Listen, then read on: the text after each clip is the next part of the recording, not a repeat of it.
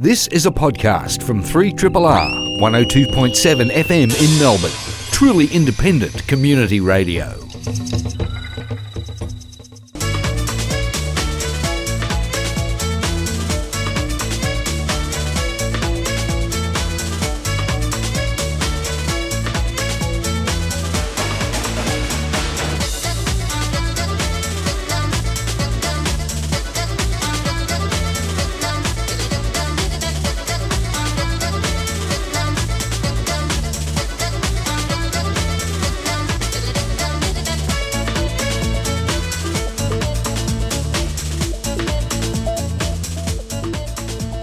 It's coming up for 40 seconds past the hour of 9 o'clock.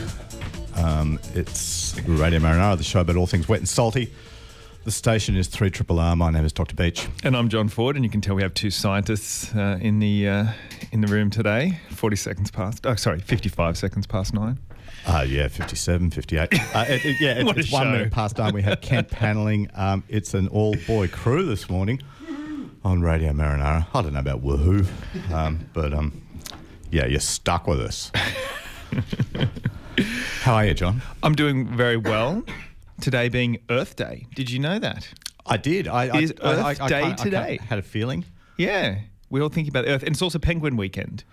Earth Day and Penguin Weekend. So, you know. I feel like we should be all over that being Radio Marinara. That Absolutely. It's Penguin Weekend. The Earth and Penguin. I wasn't aware of that until Edith was telling me just before. But don't worry, we know all about it. And you're going to hear all about it too. So that's all great. You can head down to Phillip Island and there are amazing things on this weekend. Mm-hmm. There certainly are. Mm-hmm. And we have amazing things on this show, on this fair show this morning. John, you're going to, the first segment, you've got some mixed news. You're going to catch us up on a few things. Yeah, just catch a few things that have been around and look, a little bit of focus on plastic because Earth Day is the focus of Earth Day 2018 is plastic. One of the big focuses of Penguin Weekend is also around plastic. And it seems, a friend commented on this morning, actually, it seems like the talk around plastic has sort of just replaced talk around climate change. And I wonder why. Maybe because it's something which is more tangible, which is something that we feel we can do something about. But certainly it is right all over the news about plastic and its problems and what we can do about it. And we certainly have been talking about a lot on this show, but not leaving climate change behind. But I'm not going to touch on climate change this morning. I think that often I don't know, at the risk of bringing people down, I talk about the problems and the things we face. So I'm going to try and stick away from that today. Well, I'll let you bring us I'll down. touch it on a little bit about shipping and carbon dioxide emissions, but also talk a little bit more broadly about the shipping industry around the world and flags of convenience and what it actually means. Cool. I look forward to that. And then we're going to have Dr. Surf on the blower from his fair home down on the peninsula, and he's going to give us the Dr. Surf annual wetsuit review. Mm-hmm. So we have people parading in wetsuits on catwalks.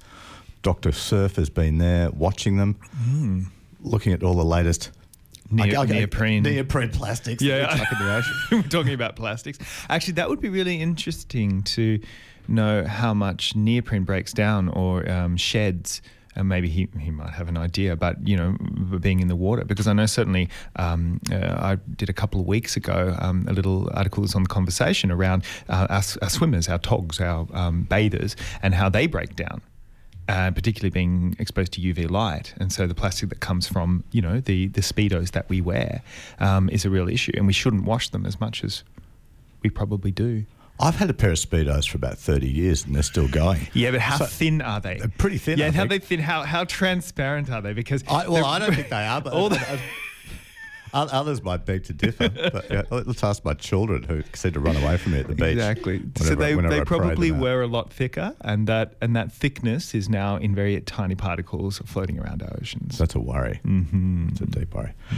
Speaking about stuff floating around in our oceans, our last segment today, our guest is Dr. Justin Chalker from Flinders University, and he also will be on the blower from Adelaide, from the Adelaide area. And Justin and his research group at Flinders Uni have just published a paper which was highlighted in Le Guardian just this week about a new polymer they've developed in the lab, which is going to be very useful apparently for cleaning up diesel and oil. Will be. Where's in Adelaide? Well, when they start drilling in the Great Australian Bight, they might need that.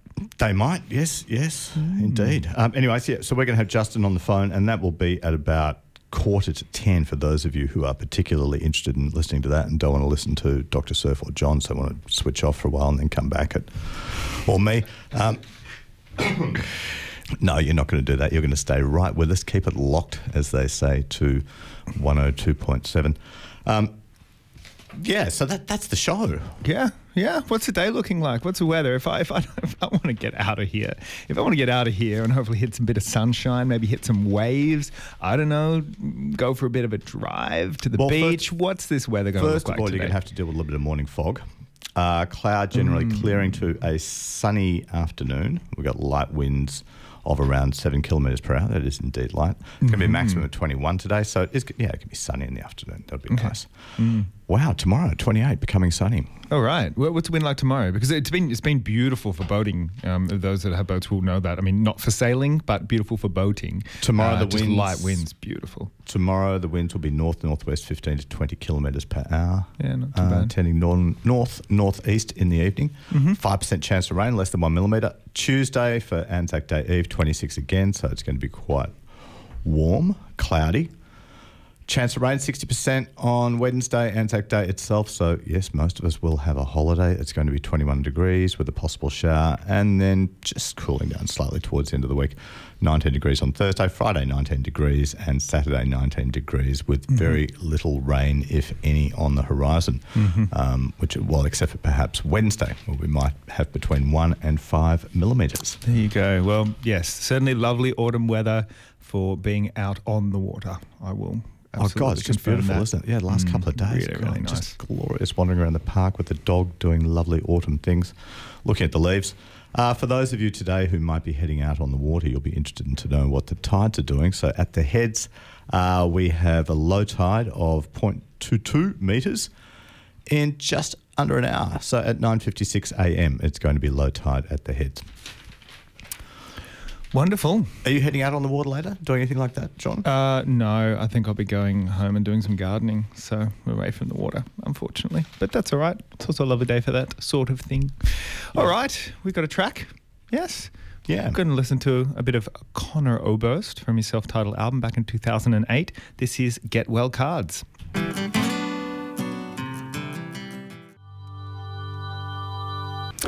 John Ford, we listened to Conor Oberst. We had a bit of Conor Oberst there with Get Well Cards. And now we're going to hit a bit of news, I think, and from around the place. And today... I'm into news. You're into news? Well, today is Earth Day, as you said. Today is Earth Day. It's not Earth Hour. Earth Hour is obviously when we cut off the electricity and so on. Does Earth Hour still... Do we still... I was about to say celebrate, but do we still practice Earth Hour? Absolutely. Yeah. I think Earth Hours also, they tend to be picking up more and more of the corporate sort of cooperation. So a lot of, big buildings in the city will shut their lights down. It's a little bit more, they're trying to go broader in the business community rather than just on the households. The households obviously still participate and it still has meaning in that sense. But that was Earth Hour. And this, which I can't remember when that is, but it's not today. Today is Earth Day, which is international celebration. I don't think it's a UN thing, but it's sort of a broader organisation set up for Earth Day back in the 70s. Set up actually by a US senator, I think it was, back in the day. But just anyway, they focus on something different, a challenge to the environment every year. And as I mentioned earlier, this year's challenge is that of plastic waste. And obviously that's a huge issue in the oceans, as we've talked about, both in its sort of large form, creatures eating it, but also in its small form, in the form of microplastics. So that's... And also, I don't know if you were listening to the show last week, John, but I mentioned a paper which is pointing out the fact that, of course, all the plastics that we have in the ocean we're all deeply concerned about, as we should be at the moment, but we're almost forgetting the plastics on the land, which is where they come from, and the microplastics that are breaking down in the soil, and the fact that all this shit that we see out in the ocean is indeed coming from the land. Yeah, indeed. Look, and that's absolutely really important point, because the Guardian's actually been running, Guardian Australia's been, and in England have been running a series of articles around plastic and plastic pollution. And they did have sort of a little pictorial. If you go on their website, they'll have pictorial of a whole lot of beaches affected by plastic in Australia.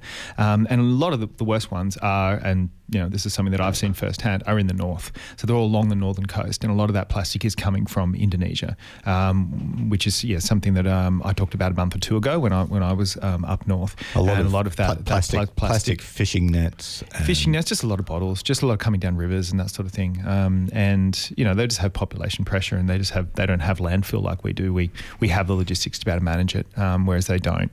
So a lot of it just ends up, and that is actually the source. And you're absolutely right, is that we talk about it in the oceans, but most of it is coming from the land, without a doubt. And the rivers delivering it to the ocean. I think it's 90% it's estimated that 90% of the plastic waste that we have in the oceans comes from just 10 rivers. Yeah, around the earth. would not surprise me. And I guess just carrying on from that with the plastics, I noted this week also that at the Choggin meeting that Theresa May is encouraging the entire Commonwealth to perhaps ban plastic straws at least. So, what's it say? Plastic straws, drink stirrers and cotton buds could soon be banned in England as part of a push to slash plastic waste, and Australia is being urged to take action too. Right. Whether we do it, I don't know. Good place to start, at least. It is a good place to start. I think at home is a good place to start, of course. And I am pleased to see more places where I go, like cafes, for example, that we're having less plastic straws. Not always do you get a plastic straw delivered to you. And just personally, I'd like to see more of that, and bring back the anodised aluminium straw, or even paper ones, recyclable ones, ones that can be reused as opposed to recycled. Yep. Yeah. Absolutely, and a lot of those companies doing great things. I mean, it's where their ethics and their business are actually coming together. But there's a lot of argument for say how difficult that can be, because really the cost is pushing us towards plastic, and that's really what it's about. Plastics were initially made to basically last forever. That was sort of one of the points of plastic, of the early Bakelite. They were meant to last a very, very long time, and so the engineering behind it, the chemical engineering behind it, has been made often to last, not to break down. But now, because it's become so easy to make them, we use them as saying disposable, when actually their initial, they're actually designed to last a long time. So we've got that sort of, that is sort of the issue that we're facing up against. But look, I don't remember if we've had them on before, but the Tangaroa Association, or Tangaroa Blue, is based around Australia, and they do a lot of really great work cleaning up plastic and getting a lot of awareness around plastic, just as Earth Day is doing, and the Earth Day organisation is doing as well. I just want to mention today they have a paddle against plastic. I guess, what would you call it? A workshop gathering at the Powerhouse Rowing Club in South Yarra. I think that's actually started, so that was about 9 o'clock. But if you can get out on the water and do a clean-up around the Yarra River, which I'm sure everyone would be welcome to come if they can make it at this later time. But if you can get down on the water and do a clean-up. And that's from where? The Powerhouse Boathouse? Yeah, Rowing Club, House Rowing Club in South Yarra. So where's that, near Princess? I'm not entirely sure where that is. Up near Herring Island or something? I'm not sure. I'm not entirely sure. Okay. I'm sure. But anyway, if you're interested in doing that, then I'm sure you could Google the Powerhouse. But that's just an example of the great events that they do organise. And they've released some of the information from all of their plastic cleaning events from around the country. And again, this is on the Guardian website. So in 2016 and 2017, they collected over 2.5 million pieces of garbage from beaches, basically from beaches or from the coastline, and unsurprisingly, 3/4 of those were plastics. And you can go onto the Guardian, have a look, and you can actually find beaches closer to home and actually find out what the composition was for your particular beach of interest in terms of where the plastics, or what kind of problems you have, which is quite interesting from a local perspective. If you want to get on and have a look at that, which is pretty cool. Yeah. And indeed, we know that Neil Blake, our baykeeper, who we have on this program, regularly is very much involved in those cleanups as well. Yeah, certainly. So there's a lot of good things happening, but it does start at home for most of us. And yes, banning those plastic straws would be great. Look, I'm going to move on now, though, because actually, we'll keep on plastic just for one little bit longer, because it is also World Penguin Weekend. And to celebrate World Penguin Weekend down in Phillip Island, where we have those lovely penguins, they are celebrating with 2 days of activities. Obviously, yesterday was one of them, but there is still time if you want to head down to Phillip Island today. That runs from 10 a.m. to 4 p.m. at the Nobby Centre there. They've got a number of different workshops. The Dolphin Research Institute is demonstrating how our home, schools and streets are affected by, what happens in our homes, schools and streets affect the water and then can affect sea life. We've got a lot about plastic. In the Phillip Island Nature Park, we show you how to pan for nurdles. Nurdles being those little plastic floaty bits, packaging bits that end up in the water. I've always wondered what a nurdle is. So there's little round ones, I think. Okay. They're there to sort of buffer something. Yeah, they're kind of like buffering. Yeah. I mean, that's again, our nurdle, baykeeper is the man who's done a lot of nurdle counting. But look, there's some great things: plastic-free food products, making your own boomerang bags, all this sort of stuff like that. So it's again big focus on plastic and on pollution that's going into the marine environment. So yeah, if you can head down, if you are around there, I mean, it's not too late. No matter where you are, to head down. It goes till 4:00 today. Do a little stuff around the Penguin, take the kids, be a bit of fun. That's right. Yes. So, love the Penguin. Look, I'm just going to finish up with some news now around the global shipping industry. So the global shipping industry has been pretty slow when it comes to any action on reducing carbon emissions. Unsurprising in the sense that it is a global kind of community and one that is heavily reliant on fossil fuels, and in fact contributes 2.2% of global emissions are from shipping. So that's mostly from merchant shipping, so the movement of our goods around. So all that stuff that we get imported, that bring into the ports, that costs a lot of diesel to bring it into. 2.2%. I'm going to put you on the spot here, and you probably won't know the answer to this, but what does the global aviation industry contribute as far as that's concerned? A really good question. I don't know that off the top of my head, but I'm sure you can probably find out pretty quickly. I could probably Google it. That is an interesting one, and certainly, when you talk about food miles and that sort of thing, I mean, it is, those large ships can be reasonably more efficient than, say, a truck to move something over long distances without a doubt, because they're moving so much in one go with all those containers. So, depending on how much you're moving, there is certainly an efficiency around, and ships can be more efficient than other forms. However, that doesn't mean that what they're doing, as in the engines that they have, or how they're burning, or how they're actually how they're actually going through the water is the most efficient, and that's where a lot of the improvements are. So they're going to reduce their carbon emissions, or they've pledged to reduce their carbon emissions. This is from the UN sort of shipping agency, so across the board, by 50% by 2050. So that's on 2008 levels. So they want to reduce it by 50%. And they will do this. They intend to do this by having more efficient engines, more efficient hull design, so it just spears through the water. Exactly. So the way they're going to do this, because it's a long-term 2050 goal, it's all focusing not on retrofitting the old ships, which would be great, but I guess that requires a lot of money. But the idea is that they're going to be, new ships are going to have standards of, as you say, around efficiencies of engines and also around efficiencies of designs. So that's the idea. Whether they can achieve it, another question. Another question that you might not know the answer to, but how are we going with paints like anti-fouling paints? Because I know that a lot of the drag that ships' hulls face in the water comes from marine organisms that have grown there, whether they be seaweeds or whether they be barnacles in particular, or other invertebrates that cause a bumpy, rough surface, and therefore when the ship is powering its way through the water, there's this considerable drag which reduces efficiency and therefore fuel consumption.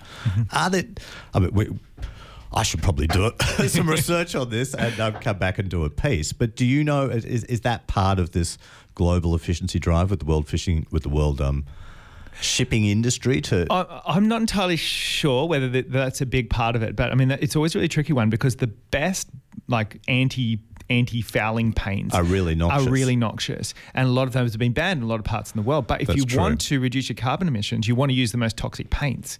So there's a bit of an environmental kind of paradox going on there, which is which one are you wanting more? And look, they're designing new ones all the time, but what they continually find is that nothing is as good as some of those really toxic paints, which have got chromium and all sorts of heavy metals. The tins, tributyl tins, all those sort of things. But it's but you'll also find that they're still used widely. They may not meant to be able to say bring them into Australian ports, but you still got boats going from one country to another, which may not have those moving around other countries. So they're still used quite widely around the world, regardless. But but what interested me when I was sort of doing some research for that article was saying that the Marshall Islands, so a small group of islands in the Pacific Ocean, were pushing for a bigger cut. They wanted a 70 to 100% reduction in carbon emissions. And I was like, okay, Marshall Islands, that makes sense. They're a small island group, probably going to be affected by rising sea levels from climate change. And then I said, but the Marshall Islands are the world's second largest register of ships.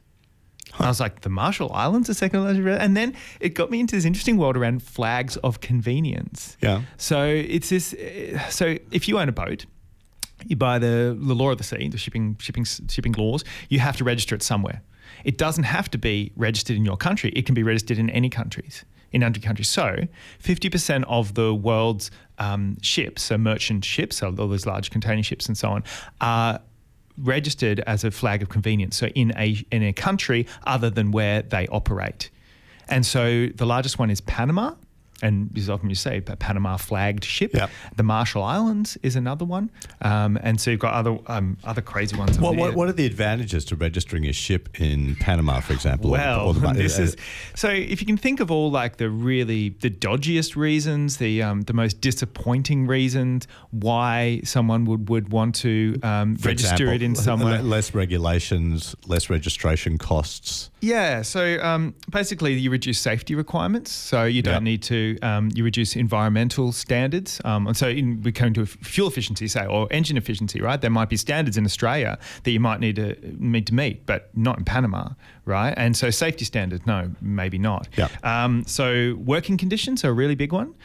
Wages are another one. So you basically the boat then, no matter where it operates, has to work under the laws of that country. So if you have a country such as Panama, which has very, very low wages and working conditions, and also that in Panama in particular, you can use overseas labour. So there's no constraints on, you don't have to use Panama people. You can be anywhere in the world. Right. We also pay no income tax on or any taxes on that boat, and regulations are lower. So all the worst kind of capitalist reasons you can think of doing something, of registering a ship in a country that they register in Peru for God's sake, which it's basically landlocked, but not quite. But it's sort of it's just. Places like that, Mongolia, they can register a ship in Mongolia. It just, these are the reasons they do it. And so it's pretty disappointing, really. But one little bit of a tidbit of information, the first flag of convenience was in 1922 when US ships were flagged to Panama so they could consume alcohol during the Prohibition. Nice one. So that's where it all started. Pretty cool. But you said the Marshall Islands are lobbying for a much greater, a bigger target in fuel reduction. Yes. So in the Marshall Islands, registering your ship there, is that, so as it is for Panama, you said there were kind of similar things, but it's nevertheless good that the Marshall Islands are lobbying for this. No, it's great in that sense, that the Marshall Islands are trying to, reduce carbon emissions. But, that said, more globally on there's some real issues with that whole thing. It's a race to the bottom when it comes to flags of convenience, really. Okay. All right.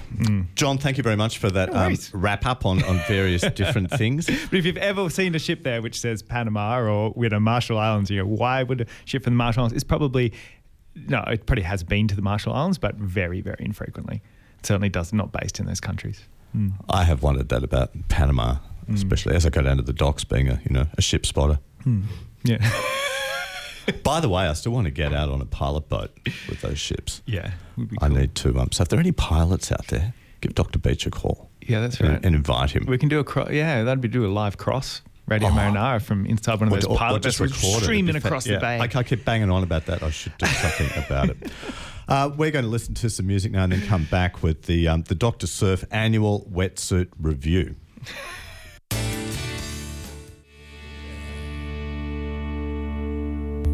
G'day, John Clark here. When I want to learn about all things wet and salty, which is a pretty much constant desire on my part, I tune into Radio Marinara Sunday mornings at 9 a.m. on 102.7 3RRR. That's where you are. Radio Marinara, 102.73 Triple R. We talked about plastics. My name's Dr. Beach, and I'm joined in the studio by John Ford and Kent, our fair panellist, and much more. He ain't just no panellist, that Kent. We were talking about plastics before, and just before we go to Dr. Surf, who's hanging there on tenterhooks on the phone at the Peninsula, I've had a message from our Neil Blake, the bay keeper, correcting me that nurdles are plastic pre-production pellets that are shipped in bulk to manufacturing plants to be moulded into everyday consumer items.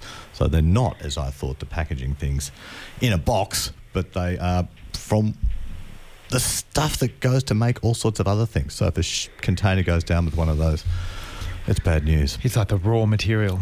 Yeah, it's the raw material. Speaking of raw, Dr. Surf, how are you this morning?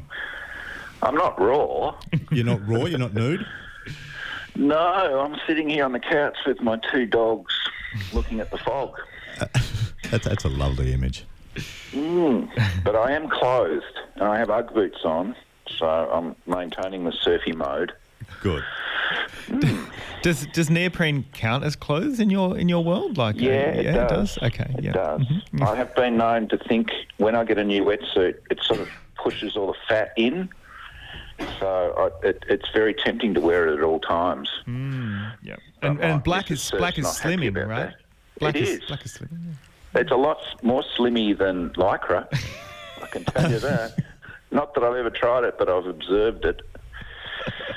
Not a good look, you cyclists. No, not a good look at all. Better look than my 30-year-old Speedos, though, which we were talking about before.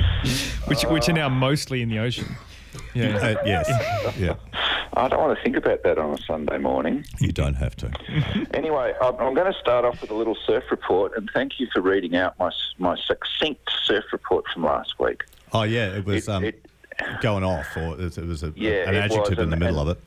Yeah, well, I think that abbreviation was fairly nice. It wasn't what you thought. But anyway, it's the opposite today. It's very small and it's a bit windy, and really it's not very tempting at all. You could get a wave if you went down west, a very small wave on those beaches like Janjuk. Be quite good, and maybe 13th, maybe the other side of Anglesea, even though they're the worst beach beaches in the world, but we won't go there. So not as good this week. Not as good. Small and variable winds, but anyway. So good to sit on the couch with the dogs instead and listen to Radio 3RR. So the next thing I'll move on to is the news. There's a couple of, I suppose the biggest news in the surf world this week was that the Margaret River competition was cancelled due to shark attacks, which is the first time in my memory that a surf competition's been cancelled. And it actually brings into doubt whether they will continue to run that competition.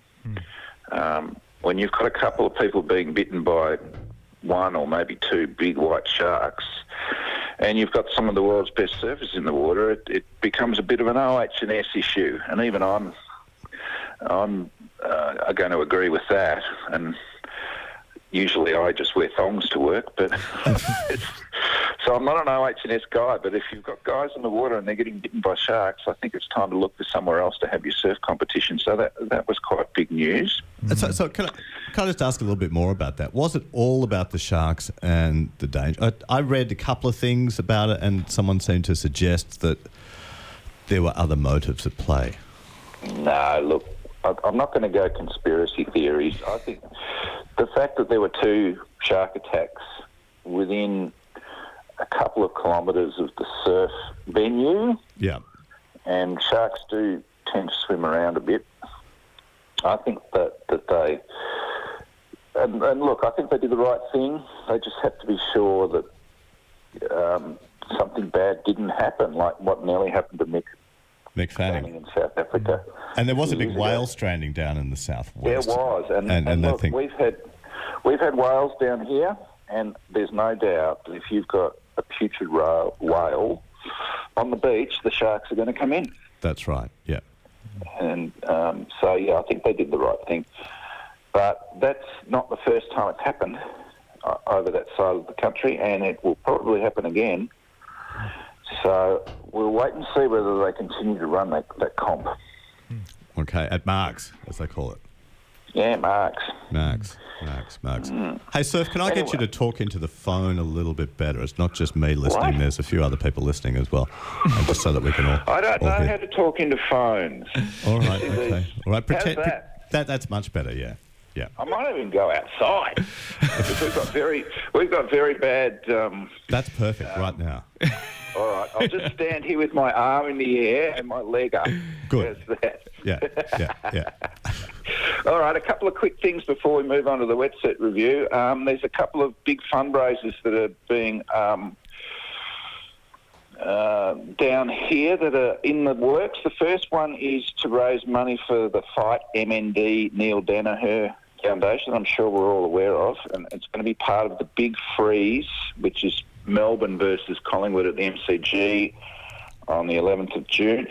Trigger Brothers have got together with the AFL and they've made boards in club colours, and they're currently getting signed by all players and coaches, and they will be auctioned around that time. Okay, I remember that happening last year. There was something. So this is becoming an annual event. Well, we've done it before to raise money for the Disabled Surfers Association. Right. That was a couple of years ago, but this time it's for Neil Danaher's Fight MND. So that's something to look forward to. I'll have more information about that in the future. And just quickly before we move on, last year we ran a competition called the DSA Mornington Peninsula Championships, and we're going to be running that again the Saturday after Cup Day. And if you think about a surf competition, think completely the opposite. This is just a big joke, basically. It's a lot of fun. People wear costumes, and it's a tag team event, and you get extra marks for riding stupid surfboards. So if you're interested in that kind of thing, keep listening, and I'll give you some more information. We're doing that in conjunction with the Malediction longboarders. Okay, nice. So if I put a toilet seat or toilet bowl on my surfboard and was to ride it sitting on the toilet, would that get me good marks? That'd give you huge marks. Huge marks. Okay, right. There's an idea for people out there. It's a team event. You need to get 4 people together in a team. We had some great costumes last year, so we're looking forward to that again greatly. Nice. And John with his bog board. Yeah, the bog board. Yeah. It'd be hard to get it, it'll be pretty top heavy there. Anyway. I'm interested in how you'd paddle it out. Yeah, I know. It need to be pretty flat. Anyway, so wetsuit review. Everyone's out there waiting. They've been hanging on the radio for 3 quarters now waiting for Dr. Surf's annual wetsuit review. Well, first of all, I'm going to go very basic here because I know there's a lot of people that listening in that don't know the basics of wetsuits, and I help out at a surf shop on the weekends, and people do get a bit confused. So the first thing that we're going to talk about is thickness. Okay, you've got 4 minutes. Okay, you'll get things like 3.2, 4.3, 5.4. They just refer to how thick the neoprene is, and the higher the number, the thicker it is, the warmer it is. Roger. Next thing you're going to be asked is, do you want a back zip or a chest zip or no zip? Now, basically, that's about how easy it is to get in and out of the wetsuit, and also how easy it is to paddle. So if you get a chest zip or a no zip, they're hard to get in and out of, but they're easier to paddle in. So you've got to make that decision. They're also a little bit warmer because the back zips let in more water. Mm-hmm. Next thing you're going to be asked is, do you want taped seams? So taped seams with a little strip of neoprene on the inside and sometimes also on the outside of the wetsuit. They stop water getting in. They're going to cost you a bit more, but they're going to keep you a lot warmer. Mm-hmm. So I always go for taped seams. Now, what are you going to pay? Well, actually, let's go to another one. Heated vests. You can get these that have a little battery, and they warm up your torso. Now, they're actually quite expensive. The question is, do you need them? Take it from me, no. Okay, all right. You don't need them. So you don't need the electric blanket type of wetsuit? No, not down here. It's just not cold enough. So what you're looking at is in prices is anything from about $300, and we're talking about a full wetsuit here, long arms, long legs, between $300 and, say, $850. So you get what you pay for. The top of the line ranges, these are the Rip Curl O'Neill, Patagonia, they're between $750 and $850 for the full works. In other words, the hamburger with the lot. You're going to have tape seams, a 4-3. It won't leak. It'll last you 3, 4, 5 years, so you get what you pay for. But there's some other brands that are coming on the market now that if you don't want to pay that money, are worth looking at. And one of them is called Vissla, Vissla. Yeah. They're from England, of all places. You can get a good wetsuit from them for $400, which is, reasonable money. And I know people who've got them and they swear by them. Another, and just finishing up, the last one to think about is that you can now buy wetsuits online, so you don't have to go to a shop, and they're very cheap and they're reasonably good quality. So if you don't want to spend your $800, you can get, for example, there's a group called Need Essentials down in Torquay. They sell wetsuits online. They guarantee that they'll get to you within 24 hours. You can get a 5'4" steamer, fully taped with hood for $300.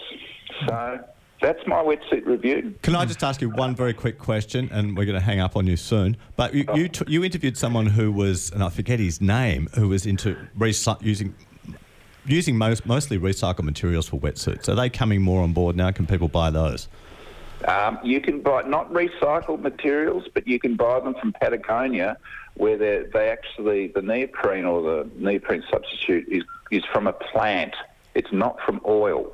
Okay. So, and look, the wetsuit, the surf industry has got a long way to go before they get, because neoprene is not recycled. It's thrown away. Okay, cool. On that somewhat sad note, we thank you very much, Dr. Surf, for sharing your thoughts with us on the wetsuits, and look forward to getting you back in the studio before too long. We're going to go to a track now, and then I'm going to get Justin Chalker on the phone, who's going to be talking. We mentioned oils just then, and Justin's going to be talking about an oil sponge in a few minutes.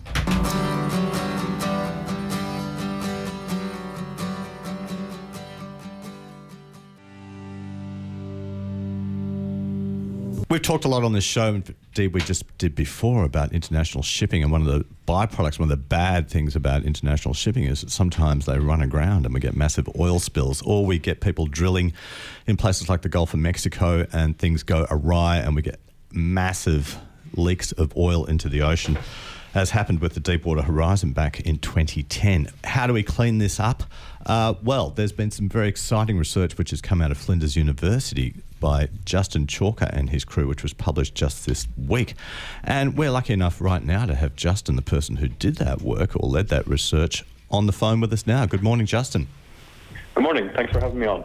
It's an absolute pleasure. I read with great interest a little piece on the research that you'd done. I've got to admit I didn't find it myself. It was The Guardian that led me to this, but they are rejoicing in the fact that this might be potentially something which can help us to improve the way we clean up oil spills. I wonder if you could just take us through the very basics of what you and your team have discovered. Yeah, thanks a lot. So first of all, our research group is interested in identifying new ways to take waste products, things that we're not normally using, and making useful materials from them, materials that can benefit the environment and human health. And in this project in particular, we're taking waste cooking oil and sulfur, which is a byproduct of the petroleum industry, and we react them together to make a new type of rubber that cleans up oil spills. So we're taking waste from one industry and converting it into a material that can capture oil pollution that also is linked to that same sector. This sounds now, like this material... Yeah, go ahead. I'm sorry, this sounds like a perfect circle. It's beautiful, where you're taking the waste product and you're using it to generate something which is then going to clean up something from that industry itself. Yeah, that's absolutely right. So we think those are two intriguing aspects to this entire research project. And of course, the end use cleaning up oil spills is our primary focus right now. And you said that sulfur is a byproduct of the petroleum industry. So is this something, so in the refining of crude oil to give us petrol and aviation fuel, is sulfur something which is a discard from that? That's correct. So it's important that we actually remove sulfur from crude oil in the refining process, because that prevents SO2 production, sulfur dioxide, when you burn petrol and diesel, and that prevents the formation of acid rain. So it's a good thing that we're desulfurizing crude oil. But the issue is that we're making up to 90 million tons of sulfur every year, and some of it is used to produce sulfuric acid, a commodity chemical, but a lot of this sulfur is just stockpiled in above ground deposits all across the globe. So we have millions of tons of this material ready and waiting to be used. It's fantastic that you can now use this. You've obviously been doing this in, I would imagine at the moment, in small-scale experiments in the lab at Flinders Uni. What's the potential for scaling this up? Yeah, so that's absolutely right. So it's still early days in this study, and we're working on lab scale. So this is low kilogram quantities of polymer, which for an academic lab is actually substantial. Yeah. And we are testing it directly on crude oil that's obtained directly from wellheads. So we're using true field samples. It's not a simulated oil sample. We're actually using the real stuff that you would encounter in the field. And like you said, the next stage, something that we'll work on over the next year, is to solve two problems. One is to upscale the polymer synthesis to the multi-kilogram, hundreds of kilograms, maybe even the ton scale, so we can produce it on the level that's required for serious remediation efforts. And then at the same time, do field tests in the environments in which you would encounter these oil spills. Was this targeted research, Justin? Was it something where you set out with this end goal in mind to develop a sponge, or was it, as often happens with science, a serendipitous thing? So in this case, it's a little bit of both. Originally, like I said at the beginning of the interview, we're primarily interested in rethinking where we source our building blocks and making useful materials.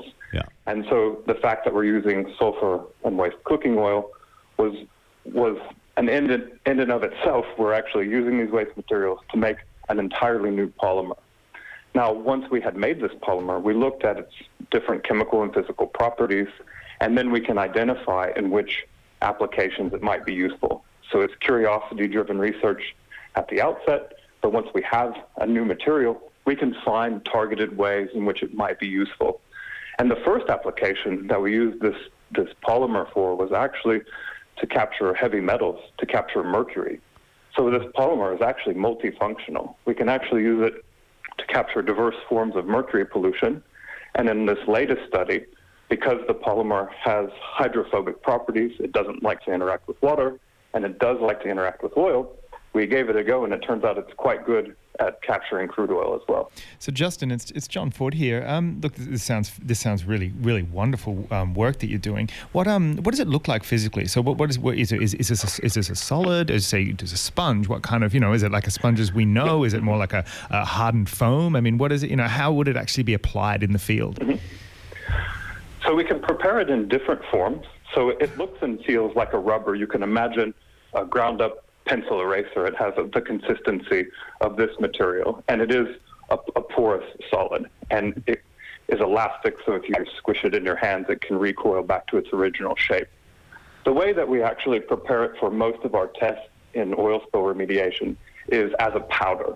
And when you add this powdered rubbery material to oil, it absorbs the oil upon contact and actually aggregates together and forms a gel. So you have the polymer and oil aggregating in a way so you can just simply scoop it out of the water. Mm-hmm. Alternatively, you can just pack these rubber particles, this powdered material, in a filter and then pass the oil and water mixture through the polymer. The oil gets stuck on the surface of the polymer, and the purified water passes through the filter.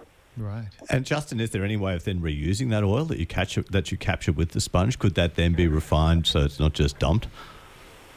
So one of the attractive features of our oil-absorbing polymer is that because it's this elastic sponge-like material, once you have that aggregate that's formed from the gel and the polymer, you can simply compress it, and you can recover the oil, which you can then use and refine further, and you can reuse the polymer. That's just ace. It's beautiful. Yeah.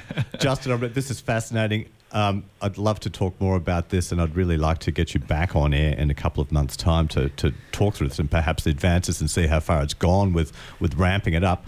But for the moment, we have to make way for another radio show, which is coming on in a couple of minutes. So, Justin Chalker from Flinders University in South Australia, we thank you very much for sharing. My pleasure. Your work with us. Yeah, my pleasure. Thanks so much. See you, Justin. Bye. Bye. Yeah, that was Justin Chalker talking about a fascinating thing. We have to wrap up this show pretty soon. I just want to say that sounds fantastic. Filling that loop of, using the waste, solving an environmental problem of waste, all in the same. Yeah, fantastic. I think, they're doing some really great work over there. Yeah. It's ace. We're going to leave this fair studio very soon, but and we're going to go out with our theme song, of course, as we usually do. But while we're doing that, if anybody is interested, and I'm sure everybody out there will be interested in coming to Einstein A Go-Go next week, we have a live to air. This is celebrating Amnesty. I was about to say Amnesty International, but April Amnesty. So we have 4 double passes if anyone is interested in hearing Dr. Shane talk to Professor Ashley Bush. And Ashley Bush is a well-known Alzheimer's disease researcher and brain researcher in general. So get on the blower if you're interested in coming to that. We have 4 giveaways. But for now, I will say bye-bye. I have been Dr. Beach, and I've been joined by John Ford. Thank you very much, John. Thank you. John, for being here. And thanks very much to Kent for panelling. And thanks to our guests, Justin Chalker and, of course, Dr. Surf with his annual wetsuit review. Next week in the studio, it's going to be Bron Burton back with Dr. Beach. Bye-bye. Radio Marinara is brought to you by Deakin University's School of Life and Environmental Sciences. Triple R sponsors. This has been a podcast from 3RRR 102.7 FM in Melbourne. Truly independent community radio. Want to hear more? Check out our website at rrr.org.au.